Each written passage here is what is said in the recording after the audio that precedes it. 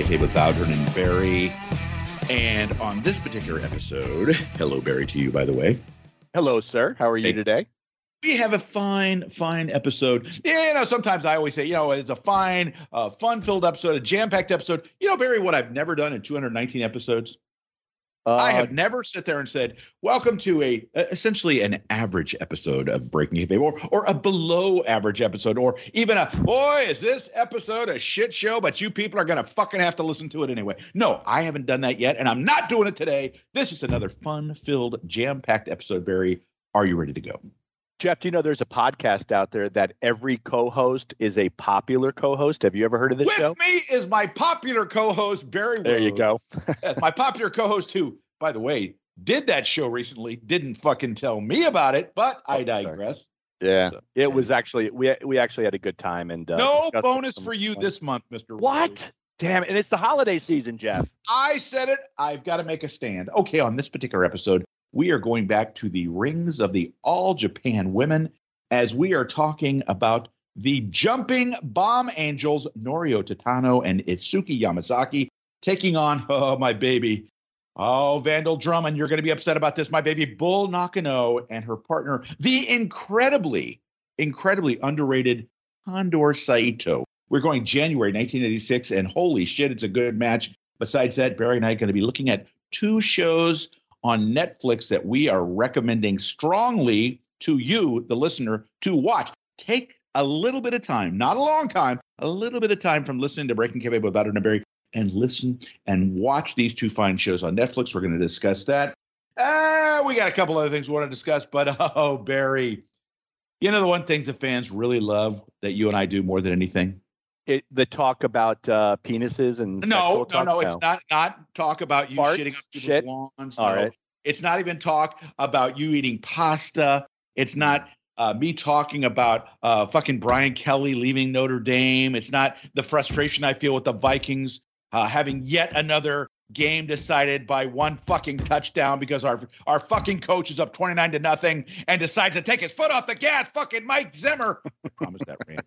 But what people like more than anything from us, Barry, is when you and I go on a good rant. Are you ready to go on a good rant, Barry? Because I'm going to throw a name out there, and you and I are going to get fired up, and we're going to verbally eviscerate that fucking piece of shit, Hannibal. Oh, shit. All right, let me sit down and let me strap in. Let me buckle up. All right, Jeff, you want to lead this? So, first of all, let me just say this. And I'll be nice to start, okay?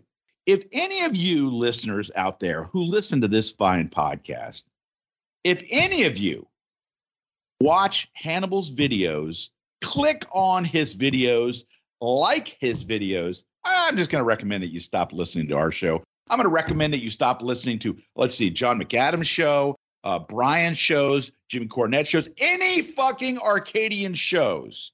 Stop listening to them. Because I don't think, want you as a listener. I can't believe I'm saying that, Barry, but I'm going to say that.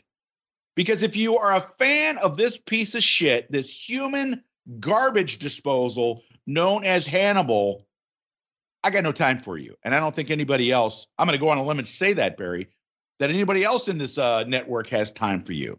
Because this piece of shit that goes into business for himself and fucking carves up somebody, videos out there available on the YouTube. But if you're going to watch on YouTube or on Twitter or on Facebook, don't go to fucking Hannibal's page and say, ooh, let me click on this. Because what you're doing then is you're feeding into what he wants you to do. Barry, this fucker, goes into business for himself and carves up some fucking schmo referee who I don't know, so I apologize for calling him a schmo referee. I don't know this guy from Adam. And, all of a sudden, this guy, Hannibal, goes into business, fucking carving himself up, this piece of shit that can't get a job in the business and has nobody else to blame but himself. Oh, so, Jeff, when I saw this, too, and I want to give credit to Joe Dombrowski, Joe sending me the links, and this was the first I heard about it today. Joe, that was fucking pass interference on the Tampa Bay guy. And they should and they should not have called pass interference on the Buffalo guy. That's a little private joke between me and Joe. Please, Barry, continue. I like it, but Joe notifying me this, and then today it's all over social media and it's all a well. So why don't we kind of look at this as well? And obviously, if you've listened to this fine Arcadian Vanguard podcast over time, we were the first of any of the Arcadian Vanguard shows to rip apart Hannibal. We don't just rip apart Hannibal for being a really shitty human being, which he is. We've also completely ripped on him for being a horrible interviewer and broadcaster. And certainly he has sued Abdul the Butcher for hepatitis. He's done a lot, but Hannibal is a worker. Hannibal is, and he's not a successful worker. We're talking as low rent. I remember years ago, Jeff, where you referred to someone who was licking the butthole of Dave Meltzer a lot, and you referred to this person as a remora. The remora being the little fish that eats the leftovers that are always right next to the sharks. So I can't believe I would have said that. I'm usually so nice. Yeah, but Hannibal is a true piece of shit. Hannibal is, I would say a remora is just an innocent little fish just there to get, he is a bottom feeder. He is the scummy that eats the shit off the bottom. He's a low life. He's a scumbag. Would you call him a maggot? No, because at that point, I expect maggots to be knocking at my door because they're pissed off. Well, what they're kind of neighborhood are you living in? Well, exactly, right. My rent's going up, by the way. So with that, Hannibal was apparently under the influence of something. I will say he was probably drunk. I have heard it said multiple times that Hannibal is an okay guy. And I got to say, the people who have said this aren't the most stand-up people, but what they would say is, Hannibal is an all right guy until he starts drinking, and then he becomes a belligerent, cocky asshole. And I think we should say Hannibal's a tough guy in a sense. Look, he could take us out with one single punch. But that doesn't detract or defer from what happened this past weekend. Apparently went into business for himself, took a spike, which I believe is one of Kevin Sullivan's golden spikes, and then started to drill a referee in the head. Photos were posted of the referee's head, which looks like a few dozen staples in various spots all over his head. He showed photos of the pillow where he had been laying, and a GoFundMe has been set up. Also, according to the story at this point, the police were called. A police report has been filed. Where to start? So with that, Hannibal is the ultimate worker. Hannibal was the same guy that was essentially orchestrating and working this whole thing with Billy Jack Haynes 2-3 years ago about shoot fighting and all that, but they were doing this all together. I do not believe that he worked something out with the referee. I'm assuming a referee where there's 50 people in the crowd. I'm assuming he's making $25, $30. I can't see him making much more than that, but I could see Hannibal trying to work this for himself and get him back out there. And the reason I say that, the last few months, there has been no talk of Hannibal. His interviews, anything he's done, nobody's paying attention. We knew this was going to come. The guy has zero talent as an interviewer. He pays to get people to talk to him, Jeff. Jeff, how many times have we paid? Why don't we talk about former world's heavyweight champion Dory Funk Jr., Greg Gagne, 2.5 hours, Bob Roop, Butch Reed, Stan fucking Hansen, Jeff. We have had somewhere in the neighborhood of 50 guests, Jeff. How many of those guests have we paid for?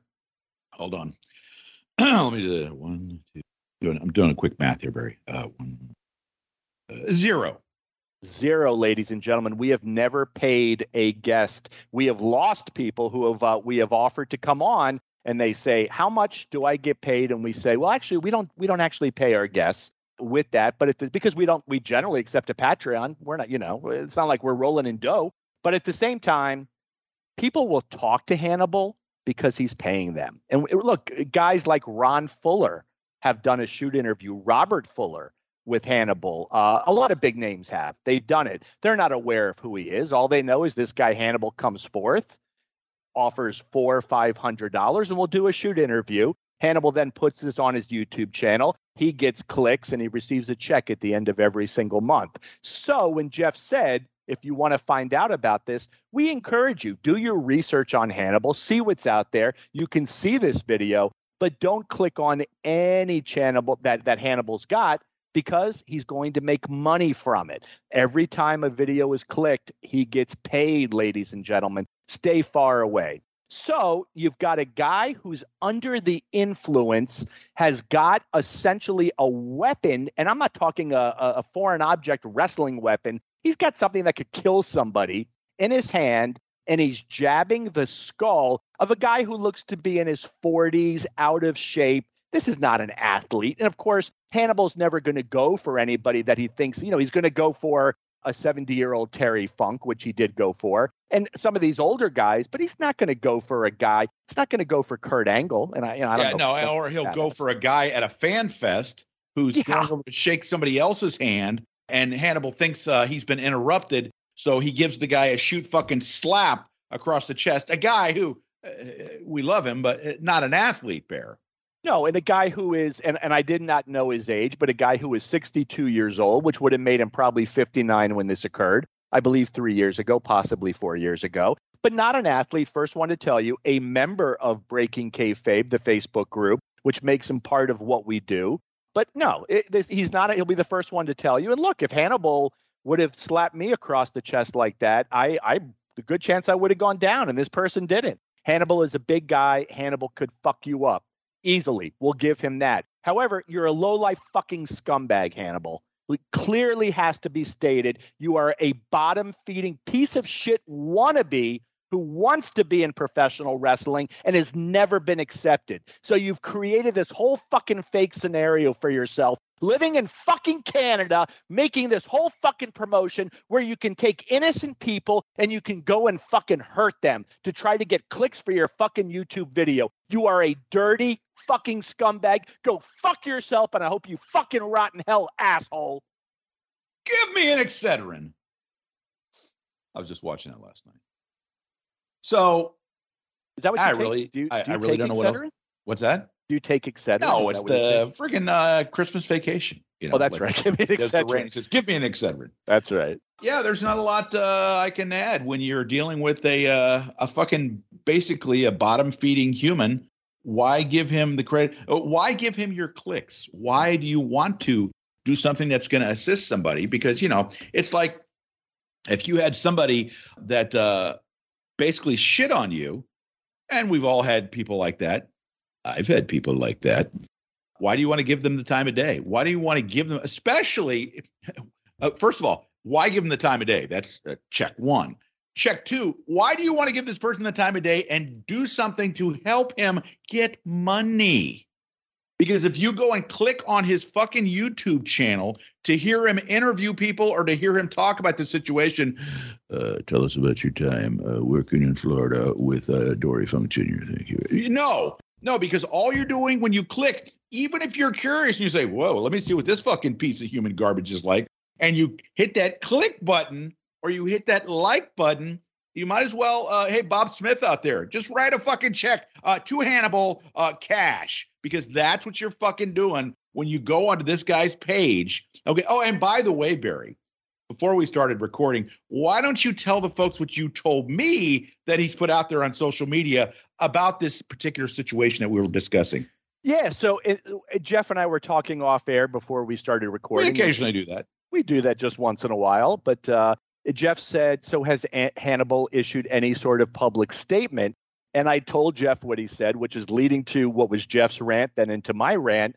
He said, full match to be available on YouTube soon. Check it out. Something to that effect. Of course. Yes. So instead of coming forth and saying I acted possibly unprofessionally, there was a some other bullshit story, he instead, all he wants to do is to try to get you to watch the full match so you can see the guy fully being essentially violated. You could see him being attacked. And again, I'm speechless. I mean, I guess I'm not speechless, but at that point, this is as disturbing a story in professional wrestling as I remember. And what makes it sad at the end of the day, Jeff, is who is Hannibal going to get next? Who is he going to pay next? $500 that's going to be on his channel. Who's it going to be?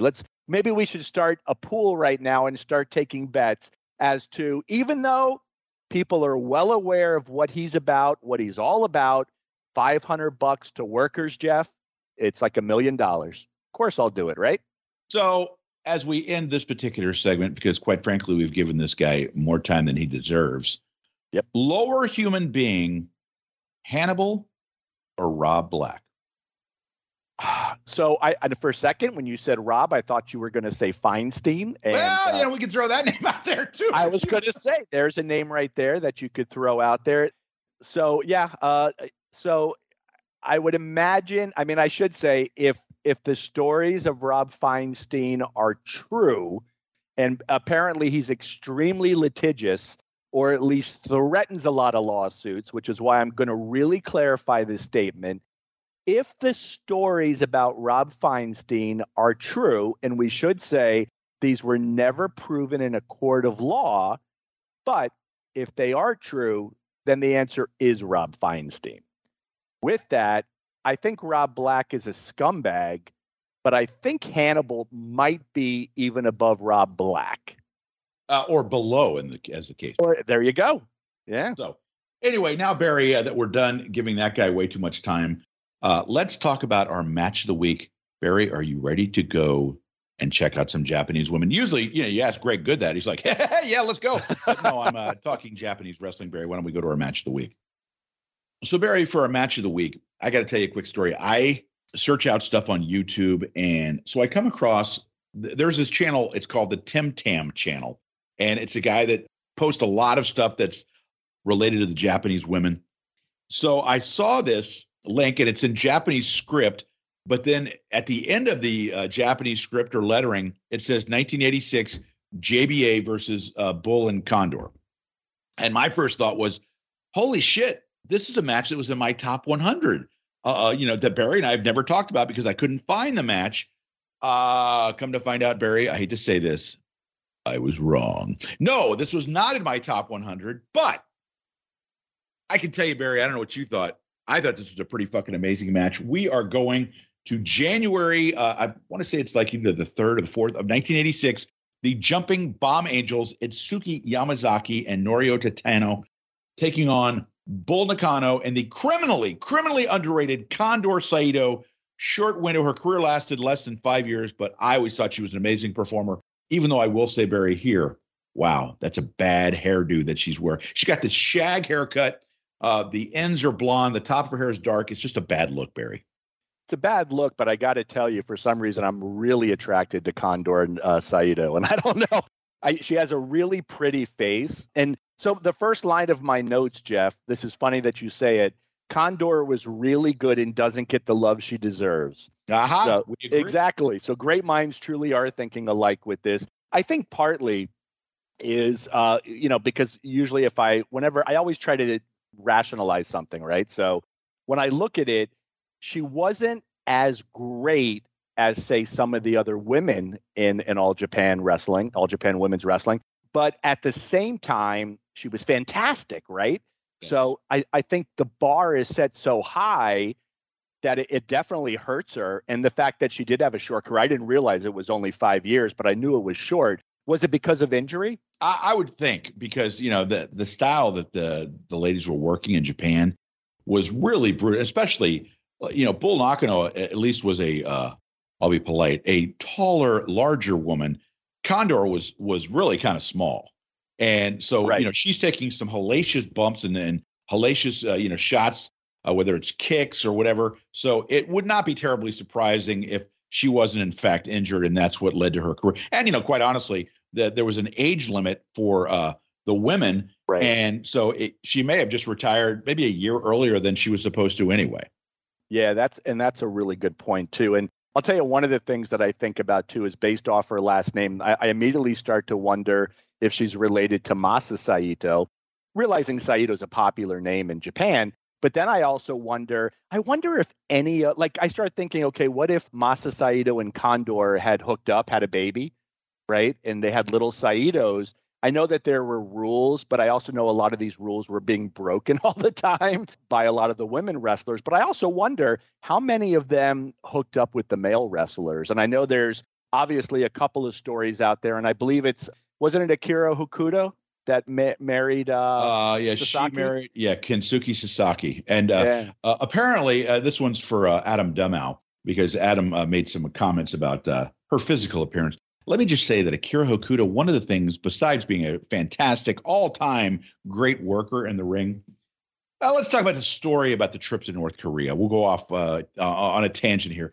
So we've repeated the story, but I'll share it again for the benefit of those who don't know it.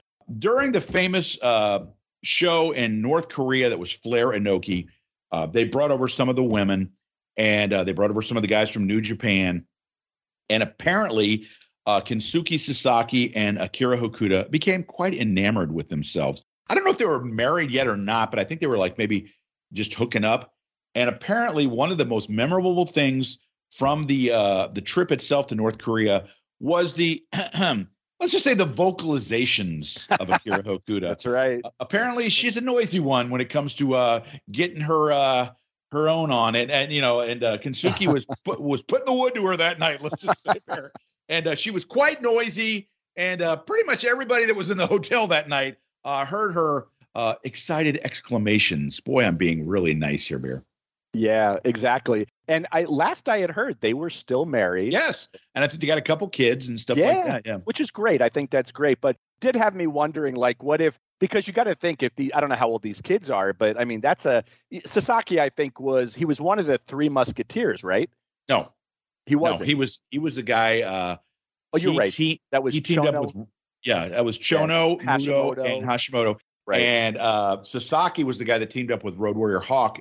And Hase, with Hiroshi Hase. Yeah, and I think they called them the Power Warriors or something like that. And he kind of did a Road Warrior gimmick in Japan where he'd come to the ring with the shoulder pads and all that kind of stuff. So, but he was with Hase for a while prior to becoming one of the Road Warriors. He was with Hase. Hase obviously became a very successful politician, but Sasaki, I think, was the guy that was always viewed out of that group. And I forget who else was with them. It was Sasaki, Hase, and there was one or two others, but he was always kind of viewed as the lesser of those guys. I think he was also the youngest possibly, which may have been part of it.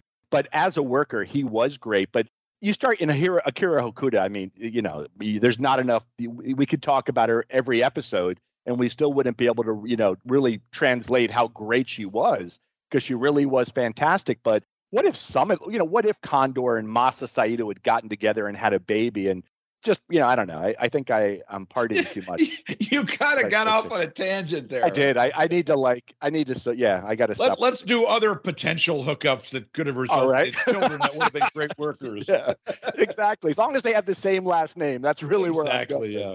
So the match is a good match. JBA wins the first fall. The heels come back, win the second fall. And then as you had texted me today, as a matter of fact, you said, that third fall, wow, right? Well, you're right, because that third fall, and this is standard for Japan as well. They really, look, if the first two falls are good, that third fall is going to be a fucking home run ballpark. It's just going to be amazing. So third fall is great. Bull gives one of the jumping bomb angels this tombstone-like pile driver. And you know what I'm talking about? Yeah. Her fucking head goes into the mat. I mean, there's, if it doesn't, you're talking it's a fraction of an inch, but I watched it and I'm like, how in God's name did she not just break her neck? Then Bull covers her. She didn't break her neck because then she bridges out of the pin. That's incredible to see it. Third fall really is awesome. The finish is a jumping bomb angels do this bridging suplex on Bull for the win.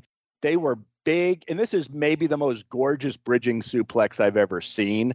Bull takes it, in my opinion, she takes it flat on the back of her neck. Like when you look at it, you just go, holy shit. This is, I would say, this is probably a 4.5 to 5-star match. I'll go 4.5, only because I don't think the first two falls match up to the third fall. And I think the third fall is about 5 or 6 minutes. So it's not super long. But with that being said, this is just absolutely an incredible, incredible match. So a couple things. The first fall that bear reference goes about 12 minutes. Second fall goes about 7 minutes. Then they get to the third fall. Norio Tatano hits a German suplex that, as Barry said, is about as textbook a German suplex as you'll ever see. So I made a couple notes about this, and then I'll talk about the third fall. Way back when, I want to say like in either episode 1 or 4 or 5, when we were just starting this, we had reviewed a match from Japan with Riki Choshu and Killer Khan. And what I talked about in that match was the way that Khan would scream as he's doing a move. And I said it was almost like this primal scream, like feral, just really incredible selling. And as I was watching these girls, especially in the first fall, when they're like putting each other like in a leg lock or they're selling, an arm being worked over, and they're screaming. And I can't help it. I know that I've said this before, but I don't see any women that are wrestling in the United States today selling a move like that. And I'm not trying to shit on all women wrestlers in the United States because, we talked about, I love Britt Baker. I love, some of the other ladies that are doing good work in the AEW. Honestly, I don't watch the WWE, so I can't comment other than the fact that I know there is nobody working anywhere in the business today. And I put this out there the other day in a post on our group that there's nobody that is doing the kind of work these women were doing. And we talked about a run that a promotion or a guy had in a promotion. Think about it. From 86 to like 95, Bull Nakano was a performer for the women's group. And what an incredible run she had as, a lead character, as a tag team wrestler. Then she became like the face of the promotion, essentially. And she would have matches against such widely varied opponents, Aja Kong, where they're just beating the fuck out of one another and having these stiff matches. Shinobu Kandori, she would have, who was like an MMA judo kind of girl. She would have matches with them. Then she would have matches with Kira Hokuda or Manami Toyota. She wrestled all these kind of different opponents and would have great matches with all of them. It was really unbelievable. So here's something I want to say. Barry, I looked up Bull Nakano's age. Bull was not even 18 when this match took place. Get the fuck out of here. Seriously? That just fucking boggles my mind. She was born like January 8th, 1968. This match took place like January 4th. She was still 17 when this match took place. Wow. We talked about guys like Terry Gordy, guys that were from day one stepped in the ring, boom, and they could perform. And, guys as teenagers that were able to do that. Terry Gordy's the one that's really coming to mind now. But, we don't mention Bull Nakano in that category, and we absolutely should. The fact that she began training when she was like 15. And here she is, not even 18 yet, and she's fucking having these amazing matches. And, Barry, I know you've said before that the Japanese women, there were points in time when they were the best promotion in the world. And I know people don't want to hear that, but it was true, especially right about here. It was true that there was really nobody that was better than them. And one of the things that doesn't get enough credit for that is the amazing training that went into making someone a star in this promotion. This wasn't just, oh, wow, she's got a great figure or she's a pretty girl or something like that. No, you had to be able to fucking work. You had to be able to sell yourself or your opponent to the fans. And whether it was Jaguar Yokota training these women, whether it was the way the promotion manipulated the pushing and promoting of certain people in the group, they did an incredible job. They told storylines better than anybody. And again, that one caveat they had in this promotion where once you hit 25, you were done and you had to retire. Well, actually, what they did was before your 26th birthday, I think was the rule that you had. And that's why Dump Matsumoto retired. And she was like the figurehead of the promotion. And she retired at the height of her powers as a heel because she hit that age 26, so they made her retire. But the training that went into making these women unbelievable wrestlers, unbelievable performers, that, the pins, when someone would go for a cover, this wasn't just, let me slide my shoulder out. No, yes. These women went for bridges with their neck, Yep. And think about, in order to do that, how many bridging necks you were doing in training every day, Barry? They were probably doing like hundreds and thousands of these things so that it became second nature to them. The training, Barry, oh my God, just unbelievable. Well, and so you referenced Akira Okuda breaking her neck and then holding it in place to finish the match. That sounds insane, but that's accurate. So you're 100% correct, Jeff. Check. In the fact that, imagine if Akira Okuda had not gone through that kind of training, there's a great chance she would have died on the spot, right? Yeah, no, there's no question about it because she had taken a pile driver, I want to say off either the second or top rope. Yep. Yep. And obviously something went wrong. But the fact that here she breaks her neck, she reaches up, she holds the back of her head and neck, and like, let's go to the finish. It's just absolutely fucking crazy. So a couple more things. I mentioned the way they sold the moves, the screams they did. The fans reacting, especially the original intro when they're doing the introductions, the jumping bomb angels. The one that gets the biggest reaction is the one with the longer hair. Her name is Itsuki Yamazaki.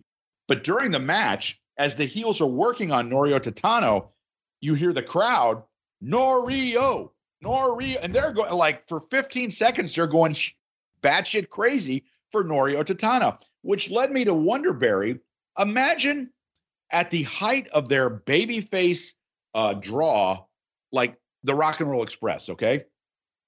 Imagine if underneath them they had, like, let's just say the Fantastics, okay, because they're a great team too.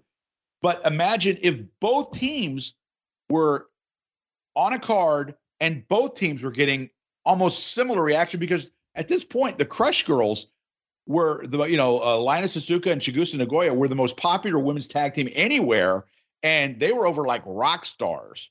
And here you see the reaction that the Jumping Bomb Angels are getting, and they're really, let's say, the mid-card to upper mid-card tag team. They're not the main eventers in the promotion, but they're still getting the crowd so emotionally invested in them that they're, like when the introductions are made and the streamers are thrown, man, they're getting tons of streamers thrown because they were super over as a babyface team. Yeah. So, and I don't know if in the U.S. how that would have played out. Definitely bookers would have been afraid to do anything like that. Understandably, yeah. Yeah. And then the second aspect is I don't know how the crowds would have or the audience would have reacted to it. Because again, if you would have had the Rock and Roll Express and maybe the Fantastics or maybe the Fabulous Ones, at some point something is going to give on that. But a couple of points with this also, because these are comments that I tend to see on Facebook. One is, I'll never watch women's wrestling because I could never buy into it. I don't know how to respond to that, because again, look, I've said it multiple times in the last 4.5 years that we've been doing this podcast. This was the greatest promotion in the world when at this time, at this actual time. And here's the other aspect. You can go back and watch these matches 30 and 35 years later, and they're still fucking great. Like, this is timeless. This is not something that's going to be dated in 10 or 15 years. These women put their lives on the line dangerously. They did it on a daily basis when they were working. The other is some people won't watch Japanese wrestling because they don't understand what the commentators are saying. And that's another one that I'm like, you know what, then fucking lower the volume and just watch this if that's a distraction. This legitimately, and I don't look, I certainly won't be alive in 100 years, but I'm really hard pressed at this stage to tell you that even in 100 years, you're going to find better, more realistic professional wrestling than this match right here, Jeff. Yeah. And the women are, man, they're just so good at what they do. And, the point I made when I posted the picture of Hokuda and Manami Toyota the other day was, this picture is like probably at least 25 years old, and there's still nobody in the business that is as good. And I mean, in the ring, there are characters that have been developed, not just by AEW, but by WWE, that have gotten over with the crowd. There's no question about that. I will give them that. My point was, I don't think that anyone is nearly as good as these ladies in the ring. And part of that, quite frankly, is because I don't know that anyone has been trained as, I hate to say it, as hard and as ruthlessly as these women were. Because let's be honest, if you were going to be with the Japanese, All Japan women's, you were getting trained very hard, and they were trying to weed out the ones that were going to quit. They were going to try to weed out the ones that weren't as tough, not just physically, but mentally. And, it's funny because I can remember when they were at their zenith, I think like once a year they would have tryouts. And literally they would have thousands of young girls between the ages of, say, 15 and maybe 18 that would come and try out. And there were some that didn't make it that ended up going to other promotions, like I think it was JWP and stuff, and would become successful. But they weren't making it. They weren't cutting the mustard for the All Japan women. And so the ones that were there, the ones that did make it, just became usually incredibly successful. and they were incredibly well, trained and disciplined. So they knew that. So someone like Akira Hokuda, and the incident, by the way, happened when she was working under her real name, which was Hisako Uno. And when think about it, she breaks her neck, and instead of going, holy shit, let me get out of the ring so I can get this neck taken care of, so I don't end up becoming paralyzed, the first thing that comes into her mind is, let's go to the finish. I mean, come on. That's just fucking crazy for her to think that. And, and again, these aren't women that have been in the business for 15 or 20 years that are, they've got that veteran mentality. They know what to do. These are women that are probably all in the business less than 5 years and are probably, in a lot of cases, in their late teens or maybe early 20s. Barry, do you think you would have had that kind of discipline when you were in your late teens or early 20s? Because I sure the hell wouldn't. Jeff, I don't have that kind of discipline right now. That's true. Yeah, let alone 30. Please, I could barely fucking tie my shoes at that age. So, no, this is an anomaly. This does not occur. This is a rarity, and this speaks volumes of why you've got to watch this fucking match, people. Yeah. So just a few more points to make. Number one, as I was watching this, Barry, and we talked about Condor Saito, if someone wanted to, if someone said, give me a comparison, what was Condor Saito like? So if Dom Matsumoto is your Michael Hayes, okay, and Bull Nakano is your Terry Gordy, Condor Saito would be your Buddy Roberts. She was the one that could take the bumps, could do the falls, and not lose any of her heat. That was what she was. That's who she, that's the way the character developed, and she did a great job at it.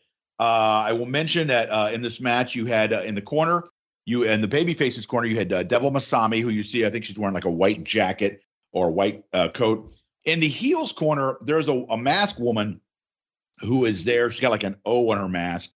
And apparently under the hood was a woman named Rossi Ogawa.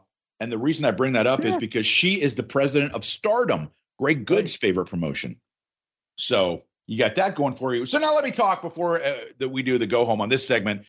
The last fall, the third fall, when everything just kind of breaks loose. Let's just say my notes were you had nunchucks aplenty because seemingly everybody, the baby faces finally decide we've had enough and we're going to start, throwing some stuff, fire. We're fighting fire with fire. And so they take it outside the ring. There's all kind of brawls. Condor Saito takes a pretty stiff looking chair shot to the head. It's not like a complete, she gets her hands up and blocks it somewhat, but it's a good looking chair shot. There's all kind of brawling outside the ring. I don't know. I think one of the baby faces gets the nunchucks and they use it to the stomach. And just the third fall is a really wild brawl. And what it does, like any really good 2 out of 3 fall match is supposed to do, is it builds to that finish, Barry. It builds to that wildness of the third fall. No, it absolutely does, Jeff. And everything you just said, I think, encapsulates. Look, this match it's the blueprint of what they were doing successfully. I was going to say what promotion should be doing successfully, but what they were doing, it was booked so good. Everything about All Japan Women's Wrestling was booked so good and made sense. Because that's it, though. It all made. That's why it's booked good, right? Because it all made sense. And here's the other aspect of it. It didn't just play to the people in Japan, and again, that you could look at the crowd. You've got men in suits, you have young women, you have older women. So you've got this very demographic. At the same time, the booking makes sense to us, Anglos in the United States who aren't even there live. We look at it and go, wow, I would go buy a ticket because this booking makes a lot of sense. So, yeah, I love that. I love that idea. Yeah. So anyway, just for the final thought, the Jumping Bomb Angels, Yamazaki and Titano get the win, and they get the tag belts, which are presented at the end of the match. So they become the new tag team champions there for the All Japan Women. Great match. We're going to post a link to this match in our group. I urge you to take a look at it. Think outside the box, folks. Give these women a chance. And I tell you what, if you watch this match, then sit there and think to yourself about the matches that you've seen in this country, whether they be WWE or whether they be AEW, and not so much the characters that you're watching, but the in-ring and in some cases out of the ring stuff they're doing, because that is where I think the All Japan Women separate themselves completely from the stuff that even 25 plus years later was being done in this country. So I hope you check it out. I think you'll really find that you enjoyed it. Barry, never a bad time to give the folks out there listening to Breaking Kayfabe with Bowdern and Barry a good TV show recommendation. Am I right, my man? Absolutely right. So Barry and I recently were watching on Netflix Squid Game. Now, Barry, you turned me on to this and you said, "Oh, have you started watching this yet? You got to watch. This show is just so friggin' mental, and it's like things just come out of left field." So you had watched it before I did, and then I started watching it. And after the first episode, I was like, "Wow, this is pretty twisted shit." And then I go like another 2 episodes, and I'm like, "Well, okay, I have my theory as to what's going on here." And you're like, "I don't want to talk about it. I don't want to tell you because you got to wait to the damn ending to find out what happens, because there is a definite twist ending." And I love twist endings, Barry. So, Barry, tell the folks about Squid Game.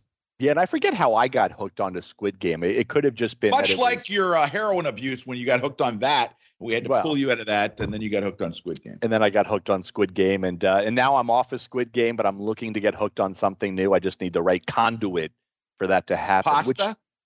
Pasta? Well, yeah, that's actually where I'm leading towards. Yeah, exactly. Which really is a lot more fun, too, than any of that other stuff. But, yeah, so as it turns out, I forget exactly what it was. It was probably the deluge of social media posts about the Squid Game, and I turned it on, and I got to tell you, I'm a big fan. I'm one of those people. I have zero issue with subtitles. In a lot of ways, it forces me, because I do have ADD. It forces me to always look at the screen and not be distracted by my phone or something else. So I'm a real big fan of subtitles. And it was probably within the first 10 to 15 minutes of Squid Game. I think when they were doing, not really a spoiler, they were doing that game in the subway system, in the train stations. And I was just so like, this is so weird. This is so unusual. I watched the first episode, and I think I watched the following 2 episodes. And when it came down to it, you were great in the sense that there were 2 spoilers in a sense, and you had kind of determined and you had predicted exactly what they were. And much like you were just ridiculing me, I won't tell you anything. You'll ask me, and I'm like, I won't say a word. I can't do that. I can't spoil this shit. But you nailed it, which is amazing, because I would not have nailed either of those. I think I'm just blissfully ignorant as I'm watching, the Squid Game, not coming up with any sort of theories. But you were correct in both of your theories, and I really enjoyed it. Much like Cobra Kai or any of the Bosch, my God, I think I went into a postpartum depression when Bosch was over. I was bummed. By the way, as we are speaking, Stranger Things, I think, Cobra Kai definitely set to debut. 31st. Yeah. And I think the new Stranger Things is also coming out right around either the end of the year or beginning of the year. So we got that to look forward to. Yeah, we do. And it's, again, it's a great time to be a fan of television. And if you like to binge watch shows, the fact that we have the option where we can binge watch a show and do 3 hours per night, to me, that's just, if you would have told me that 15, 20 years ago, right, I would have said, no way. I just think that's like the coolest thing. But Squid Game, I really liked. I liked it all the way through. There were a couple of scenes, I should say there are several scenes which are very disturbing. And there were a couple of scenes where I was very saddened by, because there's some acting in here that I also think, again, not understanding Korean at all, right? I don't understand any Korean whatsoever. The acting was still phenomenal. And it was, I think I told you, the 2 of the younger girls that are part of the game, there's a scene between the 2 of them that I just was like, wow, this is powerful shit. Like, we're seeing some really, really powerful shit. There's no flaw with Squid Game either. The acting is strong. The script is strong. The direction is strong. And if you're looking for something that is really highly unique, I don't recall anything ever like this before, Squid Game is exactly the show you're looking for, Jeff. So a couple things. First of all, let's talk about the fact that right now South Korea is putting out some really strong content, whether it's television shows, films, whatever. So for those of you that are, I hate subtitles, or I can't stand watching stuff that's dubbed, you're really missing out on some real high quality content. And, you're missing out on stuff that that other people are raving about. So I go back to the IMDb scale, and anything above a 7.5, whether it's a movie, television show, whatever, documentary, that is, above a 7.5 generally means you're looking at a really strong show. This program, 8.1 on the IMDb scale. So that tells you that this is a real high quality. Anything above 8 is really high quality. So let me just very quick, since we haven't done it yet, Barry, let's talk about what the show is about. What happens is you are essentially talking about a group of people that number in, I want to say a couple of hundred, that are, let's just say they have some financial situations going on, that they're in real trouble. They don't know how to get out of it. And what happens is they are presented with this opportunity to play a game. And it's a game apparently in South Korea that is a kid's game. It's kind of like playing, tag or hide and go seek in this country. And Squid Game is a children's game. And so, of course, the invitation is given to them and they're like, oh, well, geez, all I have to do is play this kid's game. Sure, I'll give it a shot. However, what they don't realize is when they're invited to play this game, out of the group of hundreds, there's only one person that's a winner. The one person will get all his bills wiped out. They stand to make a huge financial windfall, but at what cost? Because what they don't know is that the game has a far, far more sinister side, because while you're playing the game and you get eliminated, Barry, you get eliminated if you get my drift. Oh, you get eliminated. And it's that's the beauty of it too. There's nothing about this that's gentle at all. This is a rough show. This is not a show for everybody. I was talking with Zoe yesterday, actually, and we were talking about Squid Game. And I said, have you seen it? And she goes, no, should I see it?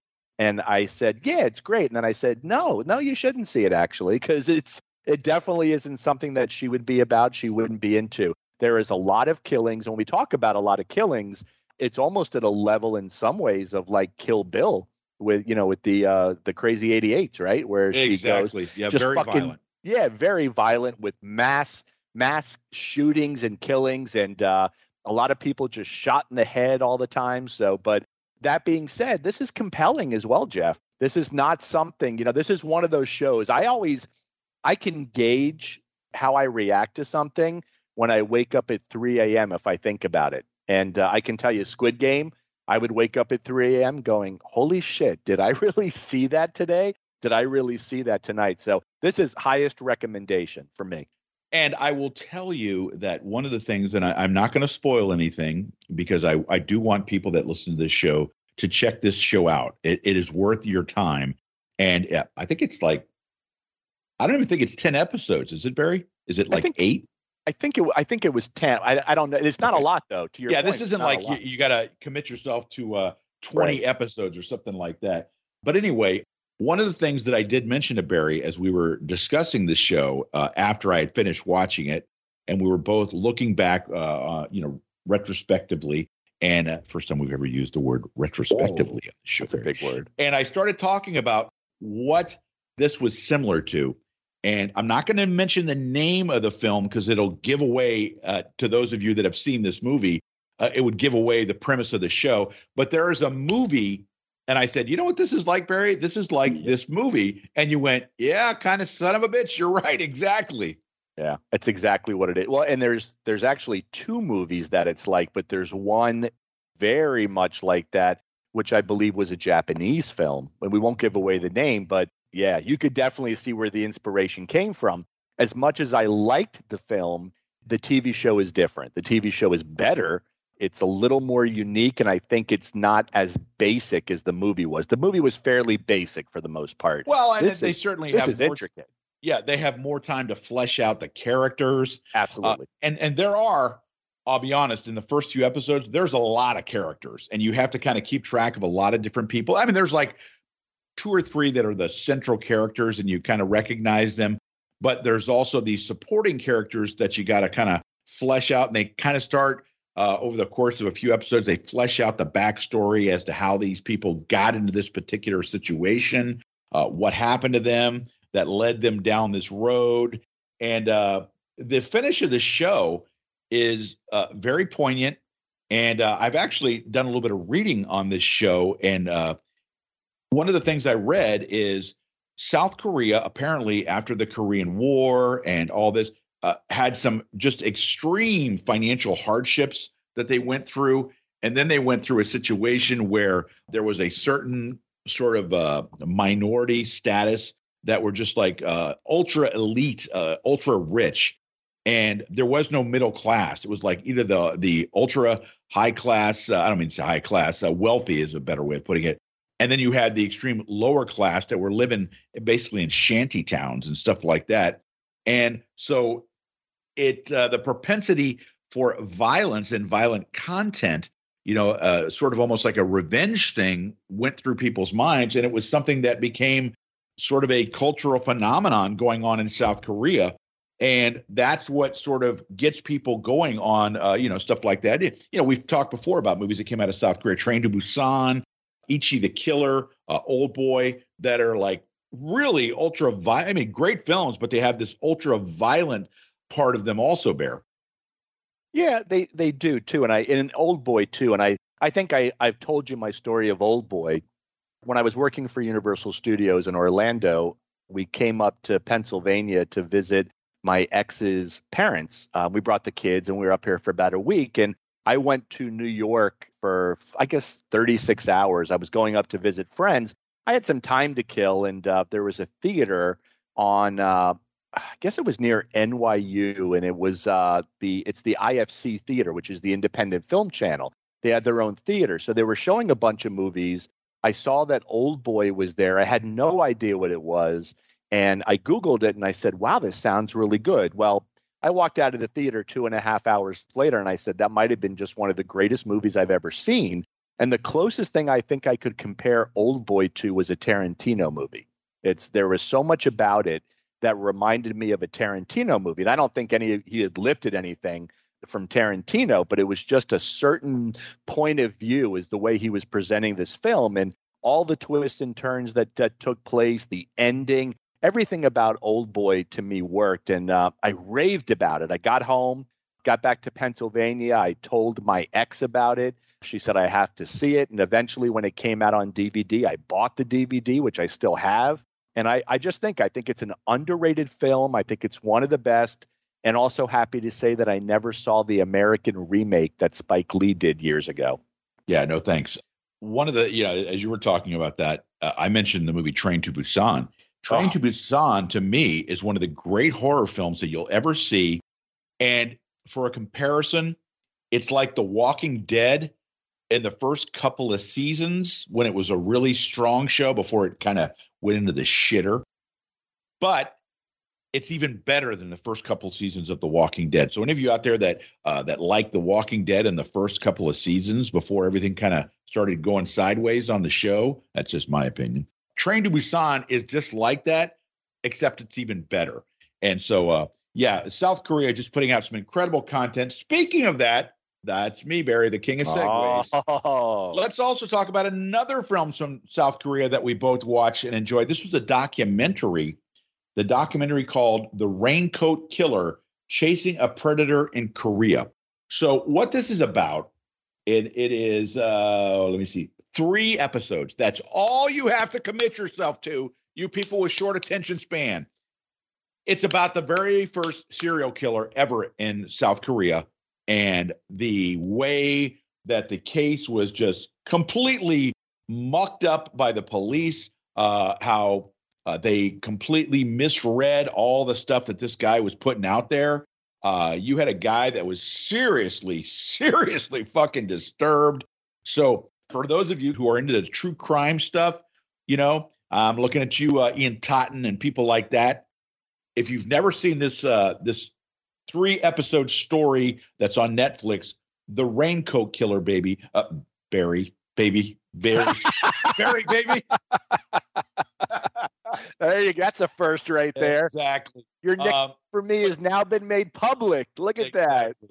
Okay, baby. Over to my dusty rose. Okay, Barry, baby. I'm gonna throw it to you. Daddy Mac and Dream. What you thought about The Raincoat Killer, Daddy? Listen up. Hard times right now, coming from the dream, if you will. Hot times as you work 30 years at a plant. They give you a go watch, kick you on the ass, and say, have a nice day. My daddy worked in the ditches with T.C. Lee for years. I'm the son of a plumber. Son of a ditch digger, son of a plumber. We could do Dusty impressions all day.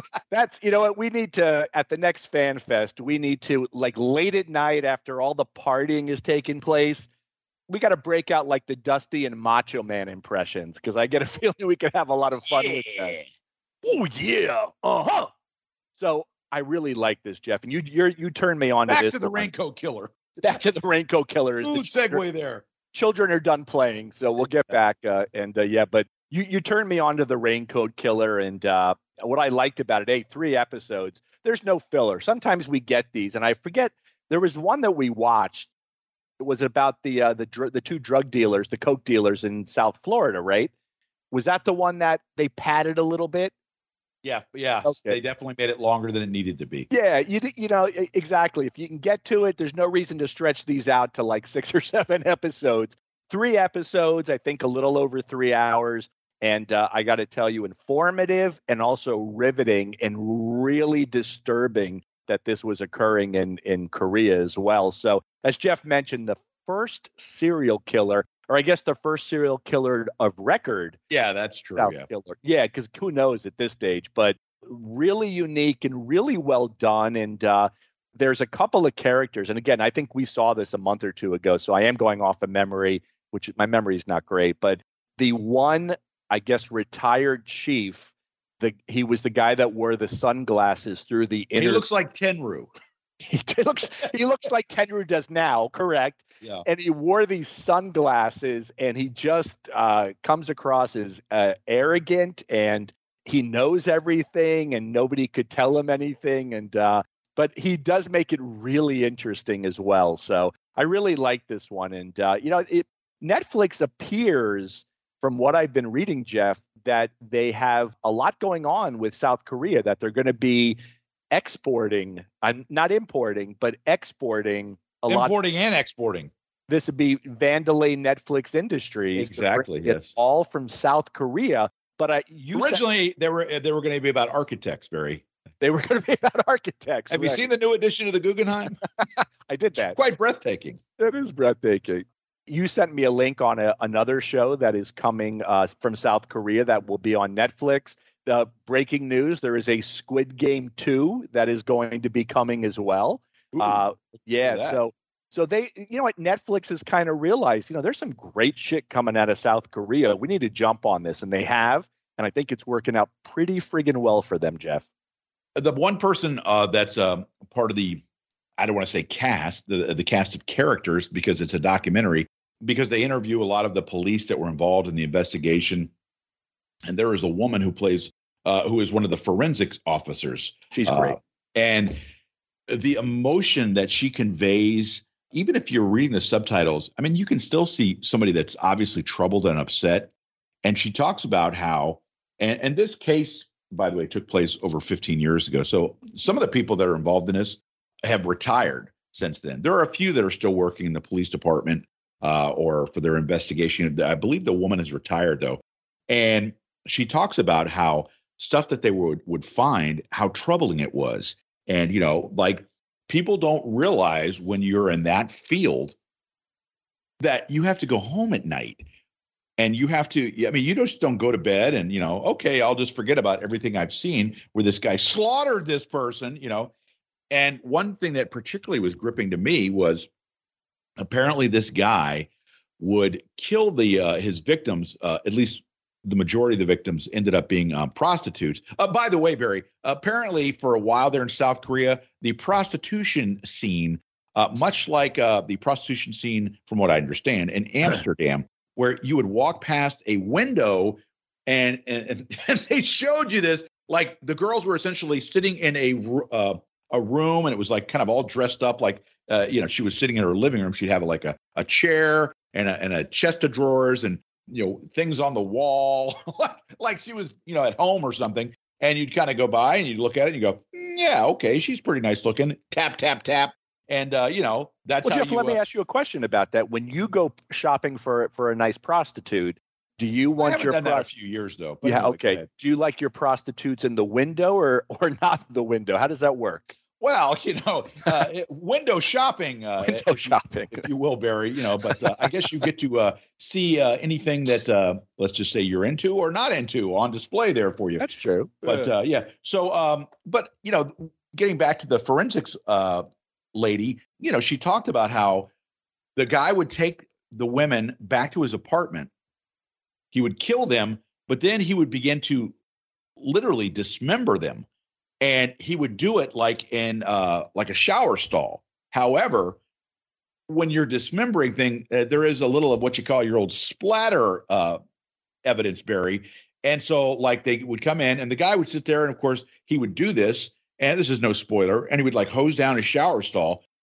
And then what happened was the forensic team came into this guy's apartment after he got arrested. And they're like looking and they're like, well, it doesn't seem to be anything out of place here. And then much like Barry, when you go to your cheap motels, you turn on the old blue light and it was like, what the, and there was literally blood on the ceiling, where it had splattered and hit the ceiling, blood all over the walls. And this guy, of course, is not thinking, hey, I need to take the bleach on the ceiling here.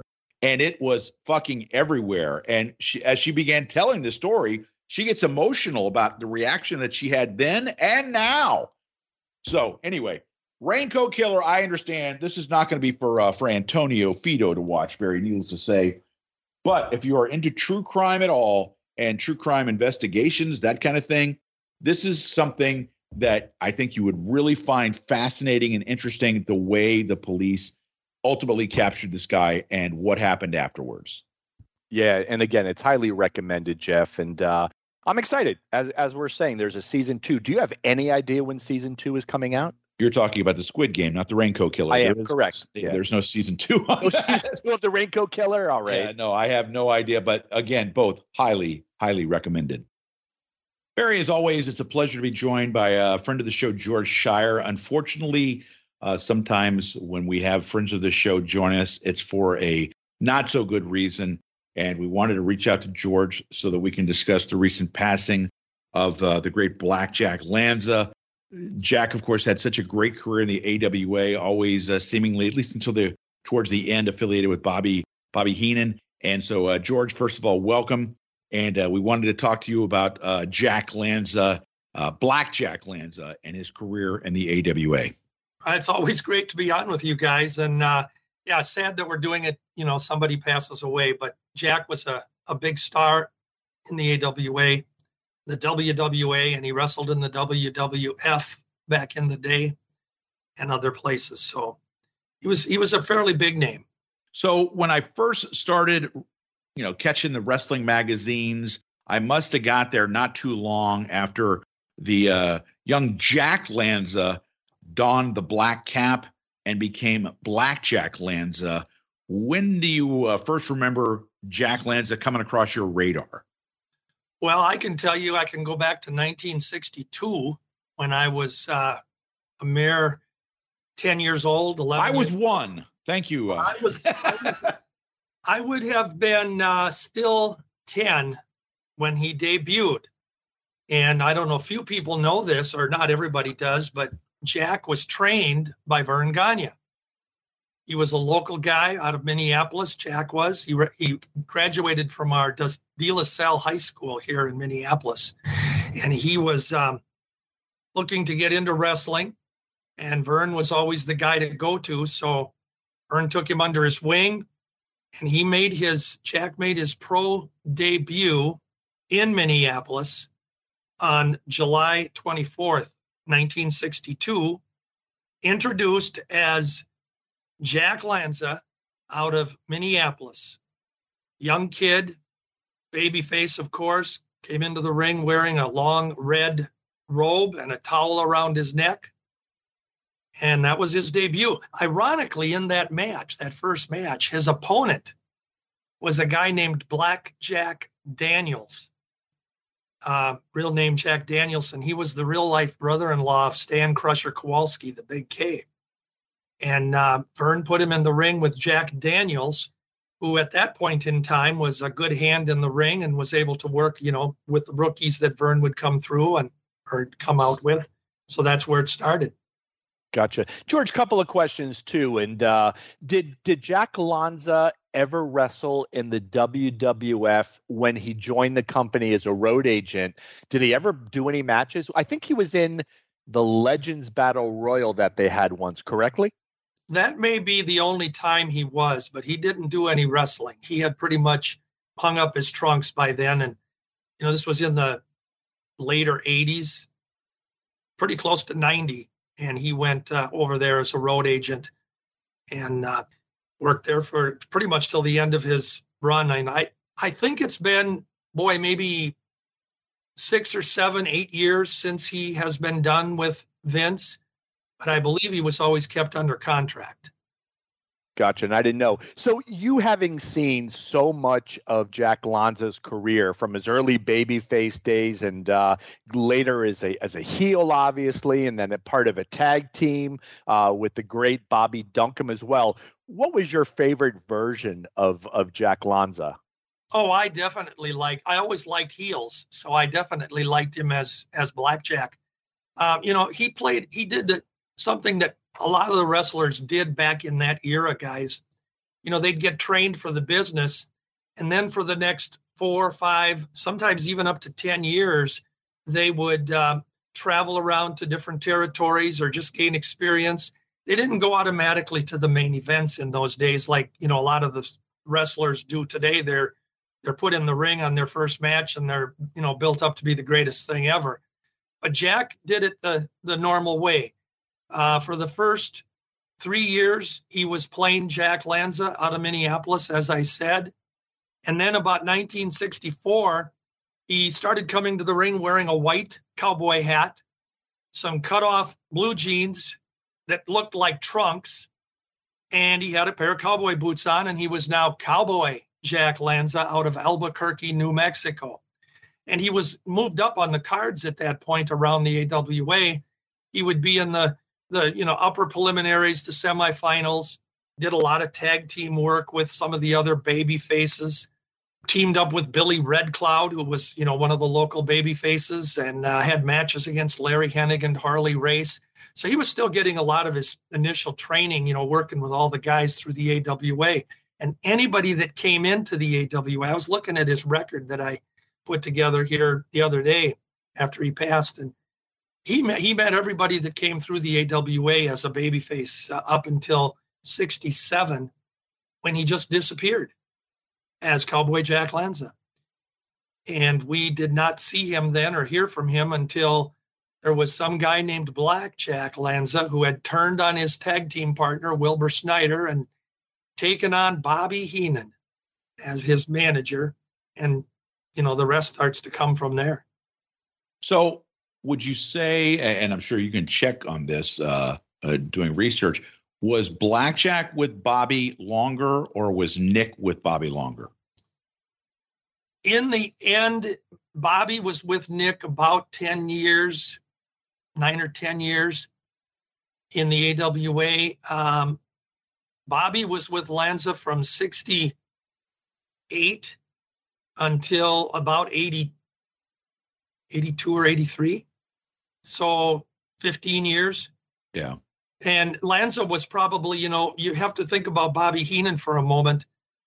This was one of his really big breaks, because before Lanza, Bobby had managed for a short time the Devil's Duo, which was Chris Markoff and Angelo Poffo working for Dick the Bruiser's Indiana wrestling group, WWA. And before that, Bobby just had a short stint working as a tag team, the Masked Assassins, which were Guy Mitchell and Joe Tommaso. But Bobby hit it gold with Jack Lanza, and they really made it big in St. Louis. That's where Jack really took off. He appeared from the time he came in as Black Jack Lanza up until St. Louis was, pretty much sold after Muchnick retired. Bobby Heenan was the only manager that Sam Muchnick ever let into St. Louis to go to ringside and work with the wrestlers. So that was a big deal in itself. But Lanza made it really big there. I read, I don't know if it was in the Observer obit or what, that although Muchnick allowed Bobby into St. Louis to wrestle or to work, and I believe he might have been the only manager that he allowed to work in the St. Louis shows, he would never pay Bobby the main event money. He would always pay him like the same thing that he would pay the prelim guys, even though it was Bobby that was creating all the heat and the ruckus at ringside. Were you familiar with that? I'm not familiar with that, but I've kind of heard that in the past, that Bobby didn't always get, probably his rightful share of the purse. But yeah, for sure, Bobby was the distraction that helped Jack Lanza. And, Jack, when he came back then to the AWA in 1969, early 70, he looked like he was bigger, taller than he had been as Cowboy Jack. I always thought maybe he had some little lifts in his boots or something. I don't know that, but he just looked taller. And he was all in black, of course, now with the black hat, the black trunks, with the white horseshoe on the back of the trunks, on the butt, and his black vest, and the handlebar mustache. When he came back, it basically for AWA fans was, oh my gosh, what happened to Jack Lanza? And when Lanza and Heenan came back in, it was the old story. Jack said he was tired of being beat on by all of the heels and taking all the lumps and not getting the big money and the big main events. And he decided he's going to win. That's the name of the game. It's all about the money. And so that's the reason he turned, to the evil Blackjack. So let me ask you, and I guess with the benefit of like probably over 50 years of hindsight, although you enjoyed him because you said you liked the villains and you liked the interplay between him and Heenan, using the term that the smart fans use, quote unquote, as a worker, not as a heel or as a villain, but as a worker in the ring, how would you rank Blackjack?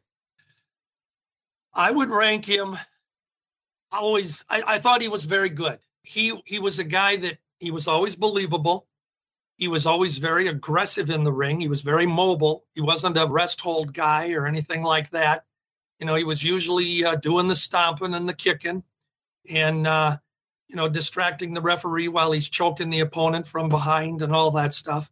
So in that respect, he was very entertaining, very believable. I will tell you that.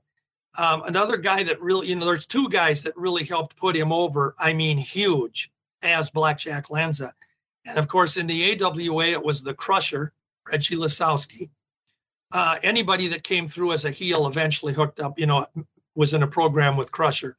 And Crusher was, the guy that could really put Lanza and Heenan over, coming up with his cute names for him. Crusher called Blackjack Lanza Oil Can Harry. And if you guys remember the old Mighty Mouse cartoons, his adversary in the cartoons was Oil Can Harry, a guy with a handlebar mustache and the black hat and everything. So that, Crusher really helped him in the AWA to become as huge as he was. In the WWA, it was Dick the Bruiser, a natural opponent. And it was in St. Louis that the Bruiser became a babyface after teaming with Blackjack Lanza. Bruiser had become a babyface in 1969 in St. Louis. And in the AWA, he had been a babyface as early as 1965. So, and of course, in those days, fans, with kayfabe and nobody knowing anything going on, we didn't know that. Bruiser really put Lanza over. They had a huge feud in St. Louis after their breakup. Bruiser's now the baby there. And Lanza continued to be a top draw. He battled against the champions, the NWA champions of the day, Gene Kiniski, Dory Funk Jr. He wrestled Lou Thez, and he had matches against Pat O'Connor, that sort of thing in St. Louis. And of course, in the AWA, he worked up to title matches with Vern Gagne in the early 70s. It was interesting with Jack because one of his biggest breaks, if you want to call it that, came when he was aligned with Blackjack Mulligan. The irony of that is that Bob Windham, Mulligan's real name, he was in the AWA in 1969 and 70, getting some training with Vern and all of the other wrestlers as a rookie, as Bob Windham. And there were countless wrestling cards where Lanza wrestled Windham. And they became good friends. They worked well together. And when Wyndham left in 1971 to go to Vince McMahon Sr., it was Sr. that dubbed him Blackjack Mulligan, brought in this whole new character, and Bob Wyndham was forgotten about, never existed anymore. But then, of course, the Blackjacks hooked up later. There is an interesting story that when Sr. wanted to dub Wyndham as Blackjack, Bob Wyndham actually called Jack Lanza and asked him if he had any issues with that at all, because he was going to be a carbon copy lookalike as far as, how they dressed and worked in the ring. And Jack gave him his blessings. And then, of course, it was just a year or two later when they hooked up together as a team in the Bruisers group, the WWA, and became champions there, along with Bobby Heenan. So I'm going to put you on the spot. Better tag team partner for Blackjack Lanza, was it Blackjack Mulligan or Bobby Duncum? I liked Mulligan a lot better. Okay. I always felt Duncum is great. I mean, I liked him with Stan Hansen when they were a team, short-lived, but I thought they were better together. But Mulligan and Lanza really, really worked well together. They understood how to work the tag teams in the day, where you cut off that ring and you keep your opponent, with the referee not seeing you, double teaming him and pushing the babyface out of the ring so he can't tag out. And they really worked well together. They went down to Texas, Lanza and Mulligan did, in 1975-76. Jack Lanza won the America's title down there very briefly, which was Fritz von Erich's title at the time. He was the owner of the company down there. And the Blackjacks worked together, second to each other down there. But they worked down there. And then, of course, they went to Vince McMahon Sr. still and worked as the Blackjacks and got the WW.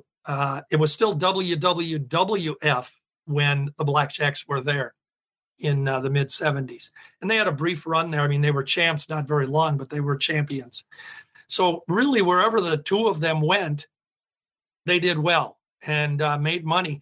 You talk to Chicago fans here in the AWA, and Chicago was a combination of AWA, WWA, because both Bruiser and Gagne would bring in the guys from their respective territories. And you talk to fans today, the battles that the Blackjacks had with the Crusher and the Bruiser in Chicago at the International Amphitheater, bloodbaths. In Chicago, they were rabid fans for blood in their matches. I never understood it, but they did like it. So, but they did. I believe the "We Want Blood" chants originated in Chicago. It was real. It was real. And anytime the Crusher and the Bruiser, and you have to go back to and realize that the Crusher and the Bruiser, still in the early 70s, were pretty close to the vintage Crusher Bruiser that they were known as when they were such good heels before turning baby. Not the cartoonish characters that they morphed into as the 70s went on and we got into the 80s when both of those guys were, beyond their glory days and just getting by and having wrestlers really put them over to make them still look good. But Crusher and Bruiser, the Blackjacks, that's one of the great feuds for both WWA and AWA. So, George, as we begin to wrap up this segment, and again, we're always very appreciative of your time and your historical knowledge here. Blackjack Lanza, one of the things that Barry and I were discussing was how well he was thought of as a road agent for the WWF for so many years. And, we hear tales of guys that were road agents that perhaps were thought of as kind of stooges for the front office. Nothing would happen that Vince wouldn't hear about from certain guys. But Blackjack Lanza, or just Jack Lanza, was a guy that was always well thought of by the boys as a road agent. So as we close out, just tell us what you remember about Jack Lanza, the man that we now have lost. Well, I think the thing to remember about that whole road agent thing is, it has the stories where some of the guys were stooges, but you have to remember that the road agent's primary job, regardless of who it was, whether it was Lanza or Grizzly Smith, and Rene Goulet did it for a while. There were others, Pat Patterson. I mean, there was all kinds of guys that were road agents over there. But their job for lack of a better term, was they were to make sure that the boys were behaving while they were on the road and not getting into trouble and that sort of thing, and making sure that the cards went well. So Jack, he wasn't the stooge type guy. I mean, I'm sure he reported things that needed to be reported, but he did what he was asked to do, and he kept things under control when he was in charge. And the guys respected him. In his wrestling days, he was one of those guys that you very seldom heard anybody say something bad about, that they didn't want to work with Jack Lanza, or he was tough to work with, or you can't trust him, or any of that. You never heard any of that. He pretty much was always doing what he was asked to do. And really, I've never heard anybody say that there were any disagreements with promoters. He wasn't a guy that was complaining about his payoffs or leaving a territory, just up in a huff and leaving like some guys did back in the day, and I'm sure do today. But he had a good reputation, and he was well liked. Greg Gagne speaks well of him. And, Greg and Jim Brunzell, they were frequent opponents for Lanza and Duncombe. Lanza with other partners as well. And Crusher Bruiser, of course, made a lot of money with him. So I've only heard good about him. And he was out of the business for a lot of years. Like any time, he was 86 years old. That the older I get, that seems a lot younger. But I think he earned his respect in the business, that he was a good hand. And Bobby Heenan said that he was a good hand. So I think that's what it's all about. Yeah, and just in closing this segment, Barry, as you and I are wont to do, and we have these situations befall where a legend in the wrestling business has passed. George, if you will join us as we raise an adult beverage to the memory of Black Jack Lanza. I can do that. Absolutely. So, Barry, let's just quickly talk about the AEW Dynamite episode from this past week. Lots of stuff on there that it was worth mentioning, but I will say, there are people out there that criticize wrestling sometime for its broad humor, for trying to interject, a situation that's funny in there. Sometimes it works. A lot of times it doesn't. But, Barry, let's talk about that fucking MJF video. How great was that thing? It was. I've never seen anything ever like it, I don't think, Jeff. I think the way they did it with that announcer was just who was the announcer? Any idea who? I don't know, but man, he was fucking, wow. The way that he used his inflections, for those of you that didn't, it was, I was trying to think right off the top of my head, what was the funniest skit? Okay, I'll throw a couple out there. Jimmy Garvin and Sunshine working on David Von Erich's ranch. That's one. That's great. Yep. Okay. Then Butch Reed and Buddy Landell's workout video. Okay, where Buddy's going, I'm gonna tell you right now, I've done that lap in 2 seconds less than Butch. You're doing great, Butch. You're doing great. I did it a couple minutes quicker than that. That was very funny. It's not. Then you have the stuff in the WWE that is just really like over the top. Like it's usually something that Vince wanted to do, and it comes off as just too broad and too ridiculous.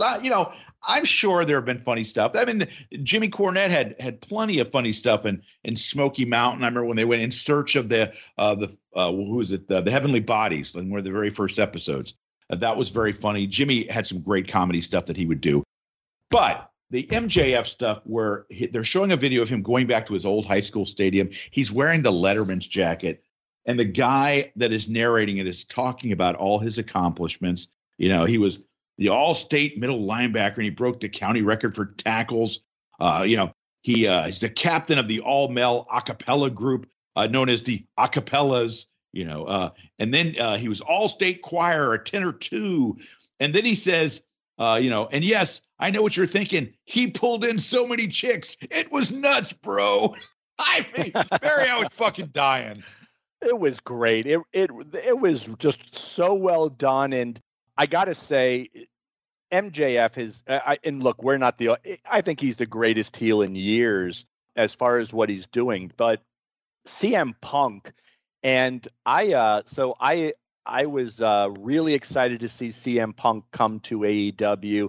I felt up until the Eddie Kingston stuff that his return had been extremely lackluster. And we had discussed this. We discussed it on air.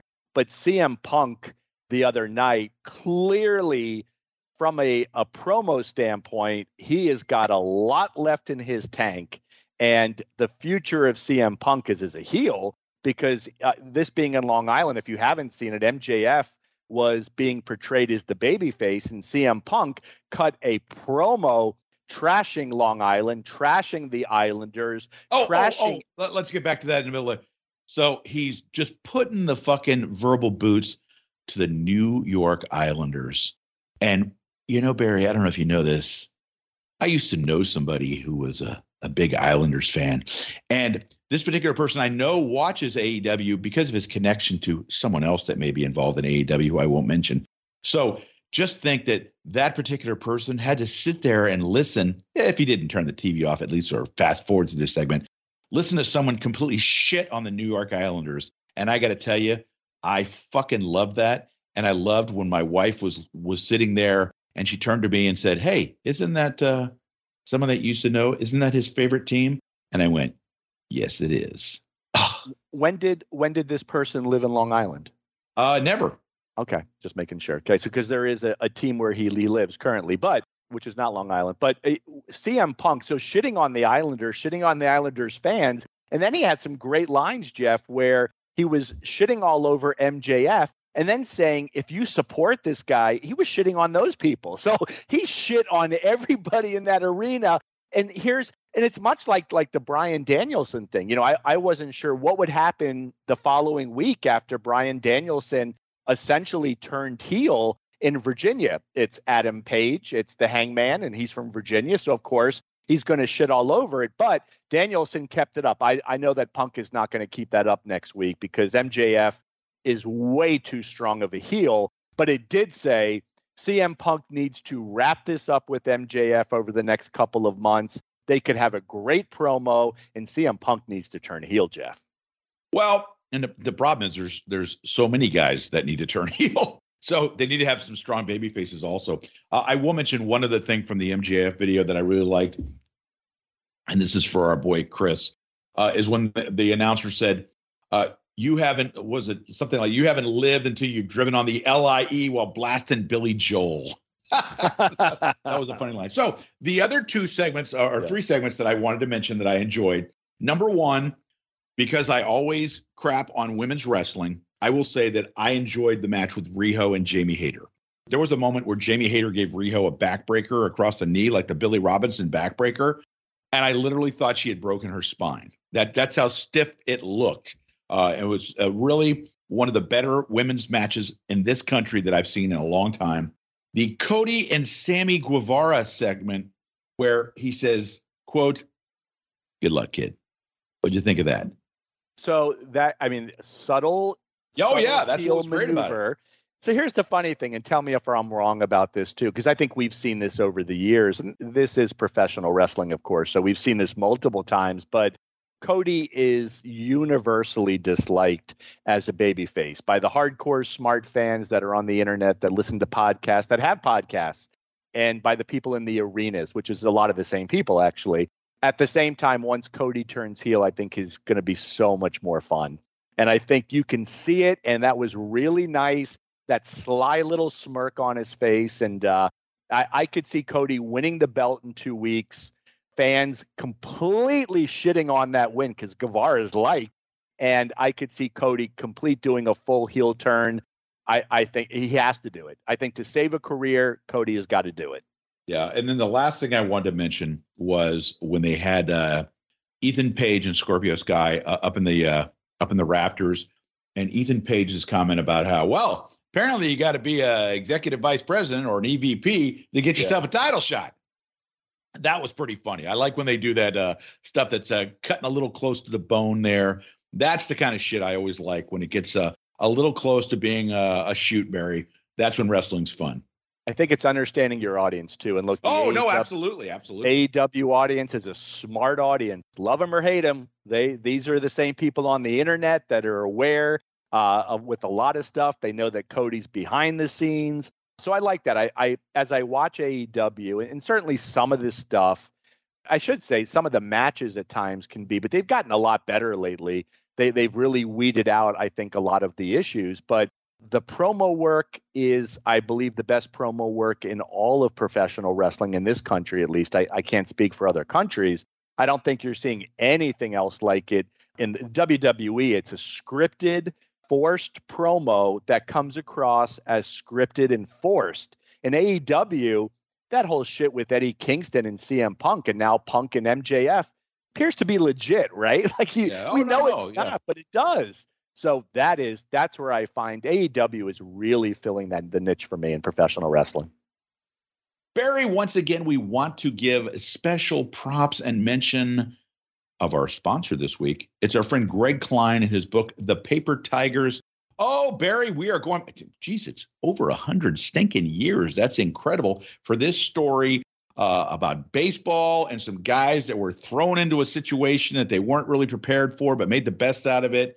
Greg, a great writer, and we want to encourage all those listeners out there who are into stories about baseball, old time stuff, to check out this book, and we'll post an Amazon link to help people that are looking into this kind of stuff. I know we've got a lot of people that are real baseball fans in our group, Breaking Kayfabe with Bowden and Barry on Facebook, and this is the kind of thing right up their alley, Barry.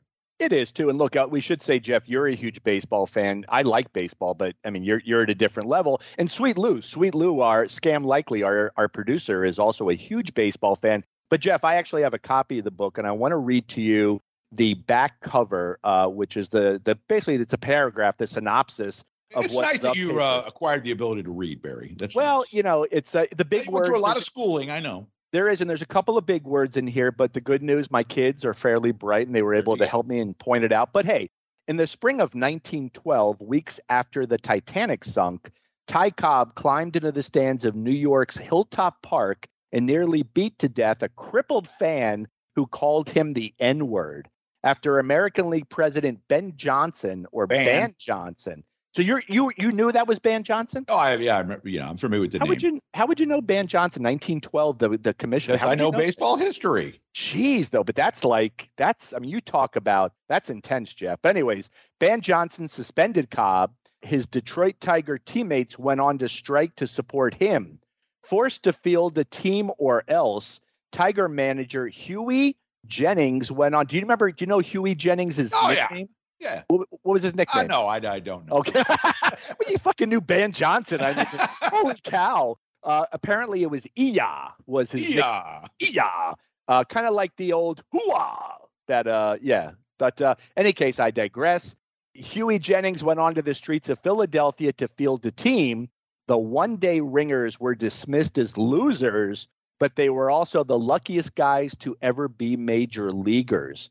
The Paper Tigers by Greg Klein tells the previously untold story of the one-day pro baseball players and the baseball legends that caused the tale to transpire. I mean, if that doesn't hook you in right there and you don't say to yourself, even if you just like baseball, even if you have a passing interest, this is a really unique story here, Jeff, where, Ty Cobb, you had mentioned last week, here was with a hair trigger temper, a guy, he had some issues, obviously, but this is a fascinating story. And as you pointed out, this goes back over 100 years now.